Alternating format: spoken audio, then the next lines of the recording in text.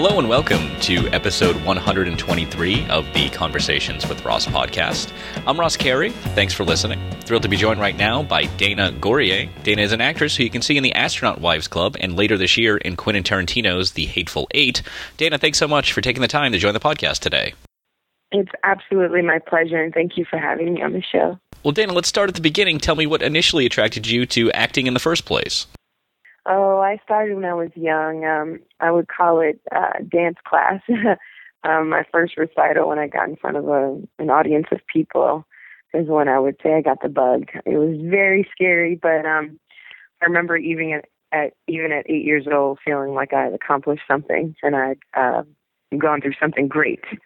And then at 12 is when I did my first piece of theater, which would end up transitioning into high school. And I never got away from it. I tried to, when I guess I was 16, 17, and I had to think about college and what I was going to actually really study, in higher education. And I did. I tried to study psychology. I didn't try, I did. I studied psychology for 3 semesters, about a year and a half. But my heart stayed in the theater, so I ultimately decided to leave psychology behind and pursue theater at a different school and in a whole different city than where I grew up. And the rest is history. What steps did you take after college to transition acting from a recreation to a career? I started taking it seriously when the moment I started acquiring financial aid debt in undergrad. So my first degree is in performance art. Shortly after I graduated in 2002, I made a transition to New York City. I had tried to get into graduate school then. I was 22 years old, and to be quite honest with her, to be frank, I didn't know what else to do at that point. I was a little scared to go out into the real world with a theater degree, And so I thought, let me try to get into grad school. Well, I didn't get in anywhere. They all were saying the same thing to me, which was, and these are pretty reputable schools, they were all saying, you're great, but you're just so green. You need to go and get some real life experience. So there's no better place on the face of this earth to get real world experience than in New York City. And I went to study method acting for a 5-week program, which turned into 5 years. Not the program, but my life there. And I did everything from background vocals to off Broadway to cattle calls to open mics to writing producing my own show with a friend. You name it, I just gigged all around the city. And in addition to that, the entire time I was waiting tables. So I really did try on that New York hustle for a while. It was a great experience, one I would never trade, and turned me into a woman in a lot of ways. And I'm proud of it. I survived it because New York's not easy, as everyone knows. What are some of the early obstacles you encountered when you're in New York and you're sort of pursuing this as a career, not really knowing what to do to take those steps? What are some of the obstacles that you encountered that you wish you knew ahead of time? I wish I would have saved more if I could have at the time. Although I really have no complaints as it relates. It's just I wish I would have had a greater understanding that this industry is really feast or famine. And I wish I could kind of pass that along to aspiring, young actors and actresses. And I say aspiring, I feel like I'm still aspiring in so many ways. But I wish I had a greater understanding of the feast or famine mentality.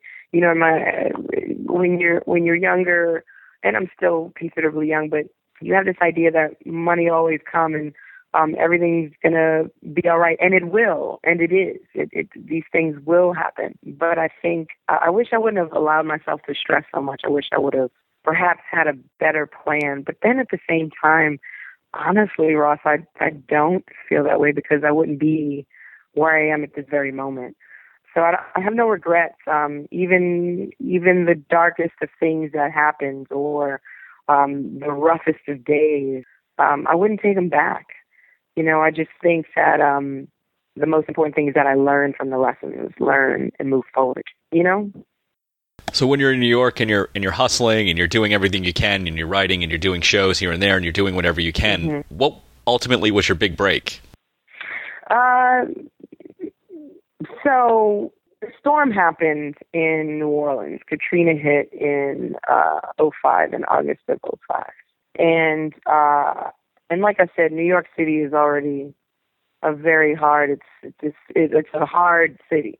But it's a beautiful city and it's worth every moment. But when Katrina hit, it really shifted me in a lot of ways, and it taught me to really put into perspective what's important and what's not important.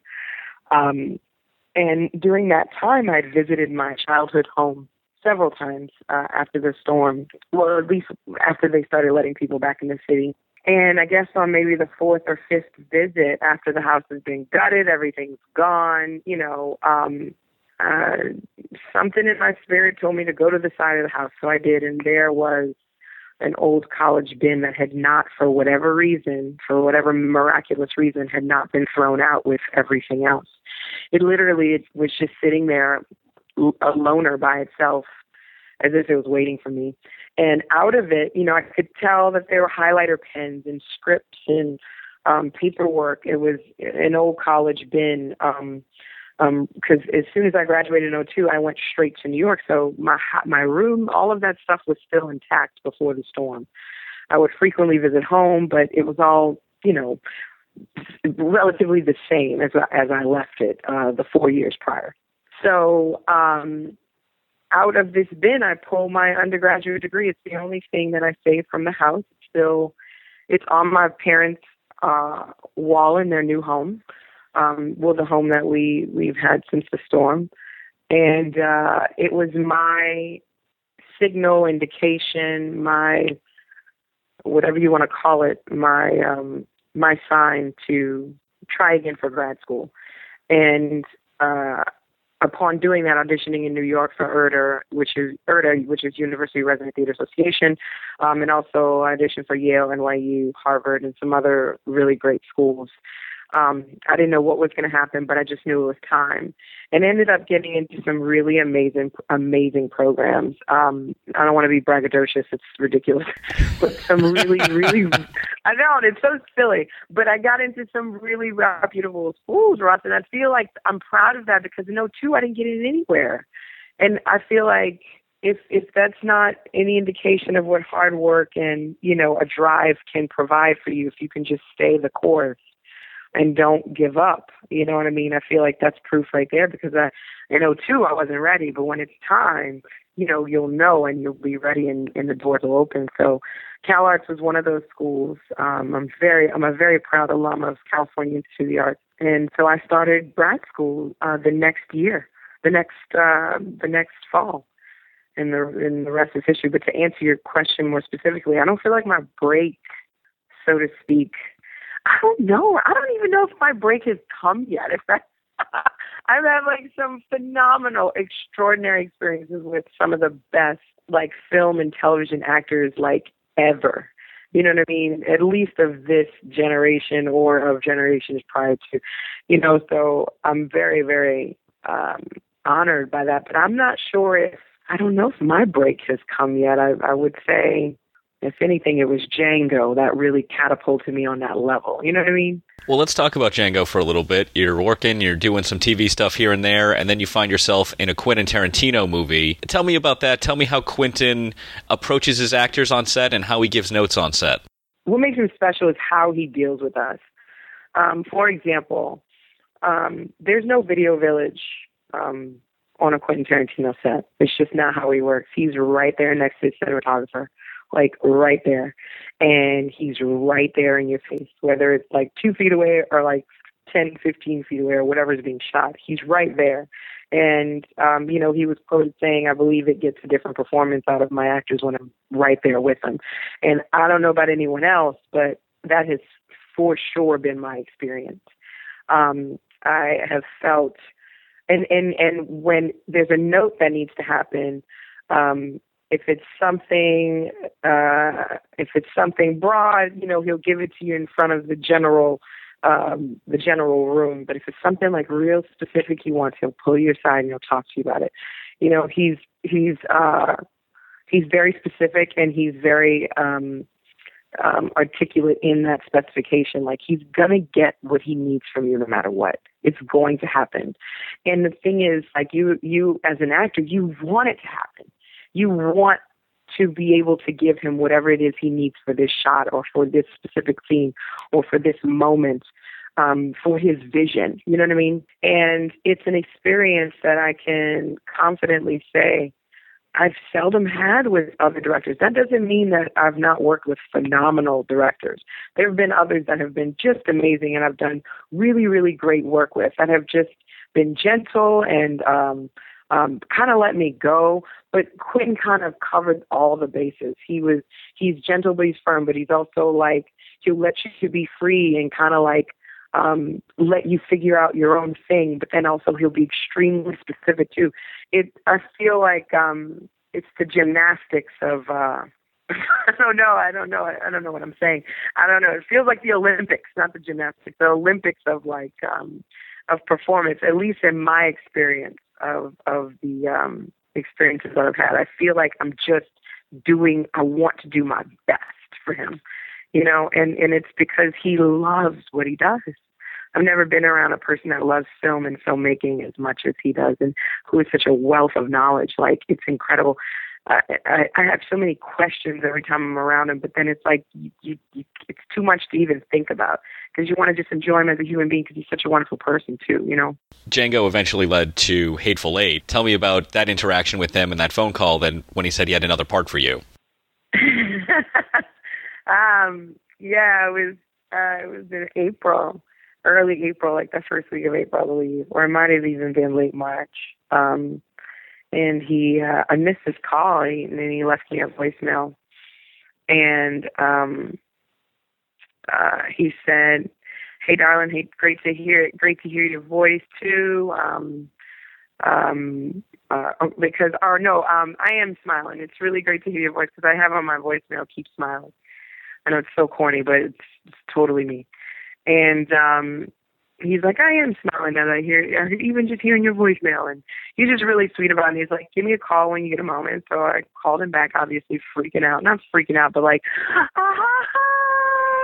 you know, like just like, "Hey, bro, what are you doing? How are you?" You know, it's like an old friend, or like someone you love, so you have such a high regard for, and it's like, I haven't talked to you in like forever. I hope you're good, you know. And also, he had asked me to ride on a float with him, because he was being honored as, I believe he was Grand Marshal of Bacchus. I can't remember exactly which, or maybe Endymion. One of our Mardi Gras parades, he was like the king of, or Grand Marshal, I can't remember. And he asked me to be on his float with him, and I couldn't, because I was shooting Togetherness at the time, the HBO show Togetherness. This was in January or February. Yeah, it was a Mardi Gras time, so it was around February. And I was like, Ross, utterly heartbroken that I couldn't ride on a float with him, like in tears. Like, to be in my city, in New Orleans, during the time of the year that is the biggest time of the year for us, on a float with QT, riding around my city, like, "Hey, y'all," and I couldn't do it. I was like, no! I was just like totally heartbroken. But then, like a month or two later, you know, he calls me up, and we chit-chatted about that briefly, and he's like, you know, "Honey, are you busy? Because I wrote a part for you. I wrote this script, and I wrote a part for you." And I was just kind of like, "Can you just say that one more time?" And he started chuckling or whatever, and you know, it was just like, "Yeah, this is real. I really did." And he was just like, "Are you free on this and this date? Because we're going to do a staged reading of it out here in LA." And I said, "Clint, if I was getting married, I'd move my wedding." And he started laughing, or what? I would, though. I mean, you know what I mean. And he said, "Okay, well, we're going to bring you out here, and we're going to do a stage reading of this thing." And I was like, "Great." And for 3 days, I was in the room with Kurt Russell, Bruce Dern, of course, Mr. Samuel Jackson, you know, Michael Madsen, Tim Roth, goodness. Like, I mean, and Walton Goggins was there. At the time, James Remar was there. it was just Denis Monochet was there, who is this fabulous, phenomenal French actor, who was also in Inglourious Basterds. And there we were, like Zoe Bell was there. You know, it was this company of people that got together in this little, you know, shoebox black box on Santa Monica Boulevard during, you know, in the theater black box district, that little area, that strip right there. And for 3 days we were in there pounding it out, just trying to figure out what this thing was, and not figure out what it was per se, but like, you know, running it and getting ready for this staged performance. And yeah, we performed it at the Ace. It was a live stage read. I didn't know Ross at the time. You know, Quentin, later, he and I would have a discussion. He's like, no, I told you. You know, I told you I wrote it for you. And of course I believe him, but the way I think is, I don't know that anything is happening until either the dotted line is signed or it's for sure happening in some way, and there's some way to indicate that. And I just treated the stage reading at the Ace like an audition. I treated it like a callback, you know, and I gave it every ounce of myself. I just gave it all I had, and I worked and I reworked and I kept running. And, you know, and then it was in, I believe it was in October, I got the call from Wardrobe about The Hateful Eight. And I think that it's what is not commonly known, you know, unless you're in this industry. It's when you get that call from Wardrobe because your deal memo has gone through. It's what's referred to as a deal memo. Your deal has gone through, which means it's happening. And when Wardrobe cannot contact you until the deal is done, right? And so whenever I hear from Wardrobe, you'll hear from your agent. You might even hear from a writer, director, producer. Oh yeah, you got it. You're gonna do it. But when you hear from Wardrobe, you know it's like real because they're making plans, you know? Right. And man, when I got that call, I mean, I was riding in the car with my mom, and I was like, Mom, can you pull over for a second so I could just really focus on this phone call? And yeah, the rest is, you know, as they say, history. Well, and you've worked with Tarantino, obviously, and the actors in the Tarantino movies. You've been on American Horror Story and True Detective. You worked with some truly exceptional actors. Is there someone in particular that you feel like you've learned the most from? There are several folks that I have I'll start with Jessica Lange. She's got such a quiet and thunder about her and such a tremendous depth. I don't know her personally. I didn't get to know her too much personally, but I did get to work with her several times, and she was just phenomenal. She's just, and she was kind and she was generous to me, without ever compromising what it was she needed to do. And I appreciated that because I've been around actors and I've worked with folks that are just very, I don't want to say self-serving, but just they're in their world. And I feel like if you can find the delicate balancing act of not only executing what you need to execute and doing your job, but additionally still being generous to the ensemble and to what is going on around you. I think that's vital. And there are several actors that I've watched that happen with, namely Forrest Whitaker. He had such a tremendous responsibility in The Butler, and he still had time for a kind word or encouragement for me. And additionally, Christoph Waltz, who hands down is one of my favorite actors. Like, he's just so phenomenal. This man is always in. He was always in, and he still had warmth for me.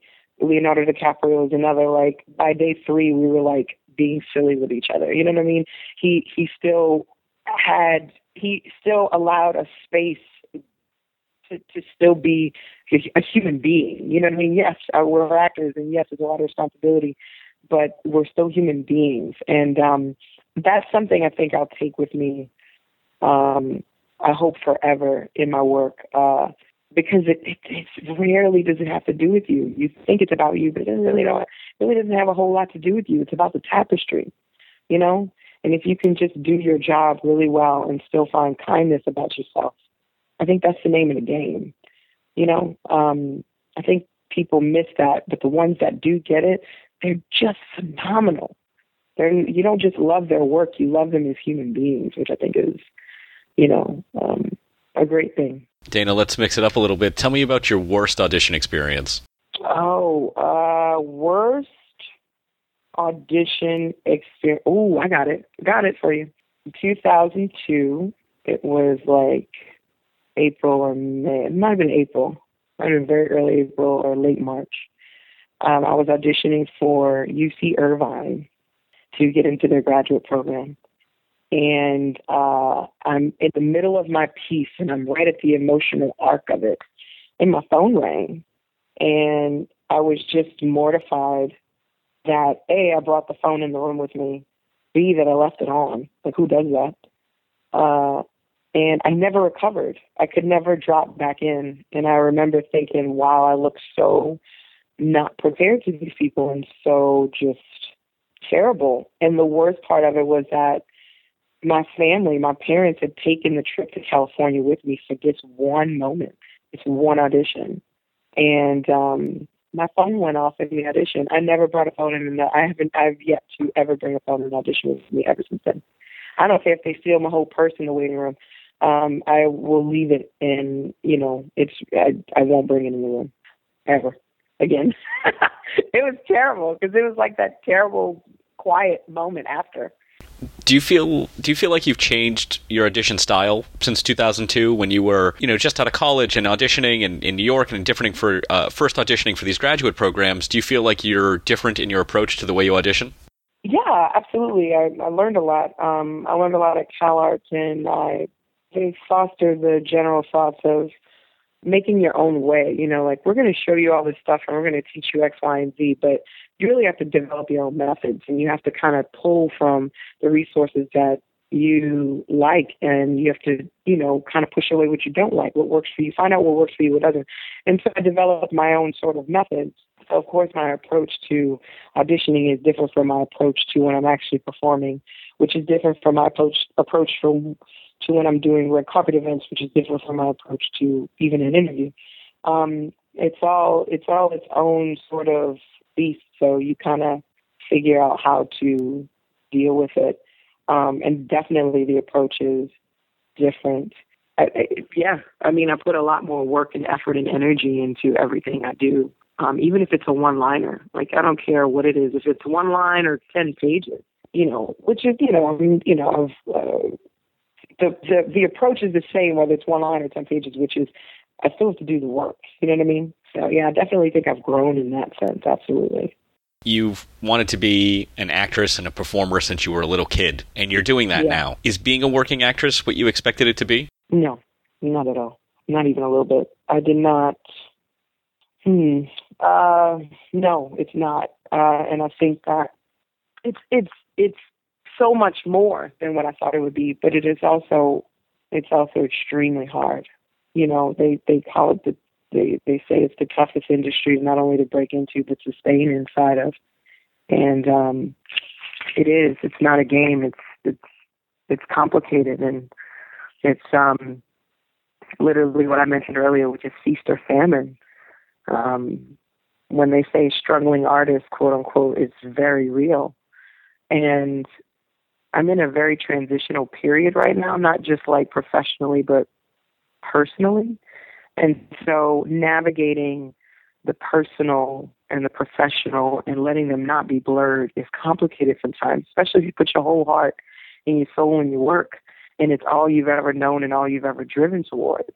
And then you look up and it's like, well, wait a minute, what about all these sacrifices and this other whole side of my life that not that you've neglected it, but like that has just kind of been on autopilot, because you've given so much to this one area of your life. It is not at all. How would I know that as a kid? You know what I mean? All I knew is I wanted to perform and that I was built to do it. And, I tell people all the time, not tell people all the time, but anyone who asks me, comments are made sometimes, because people don't expect you or want you. They don't want to hear about you complaining about your life because it looks fancy to them. It looks glamorous.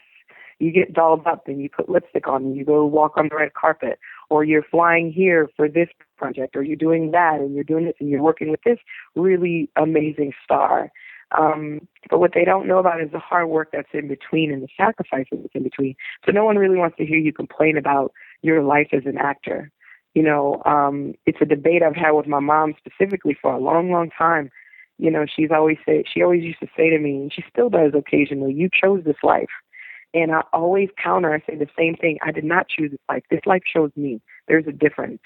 They call it the quote unquote bug. When did you get the bug? Or when did you know? And as an artist, any kind of artist, it's something you can't explain. It's something inside your spirit that has to do this thing. Now, I'm not talking about the narcissists and the people that just want to be famous. I'm not talking about that. I'm talking about legit, from their spirit artists that just have tried to even get away from this art form or any other art form.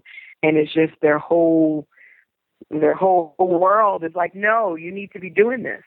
It's not an easy life. And I'm going to tell you, I'm going to shoot you straight, Ross. If I had kids, which I hope to have someday, I don't want them getting into this industry until they have a cognitive understanding of what they will be getting into. You know what I mean? I don't regret anything. I don't take it back. There's obviously no way I'm going to turn back now. You know what I'm saying? And I wouldn't want to. I love it. I love what I do. I'm happiest when I'm on a set, but it is not easy. It is not just, let me go learn some lines and go get into wardrobe. It's complicated. It's harder than people realize. You've been listening to Dana Gourrier. You can catch her later this year in Quentin Tarantino's The Hateful Eight, and give her a follow on Twitter at Dana Gourrier. That's Gourrier. Dana, what a pleasure. Thanks so much for taking the time to join the podcast today. Ross, thank you so much, and thank you for giving me a space to let my voice be heard. I really appreciate you.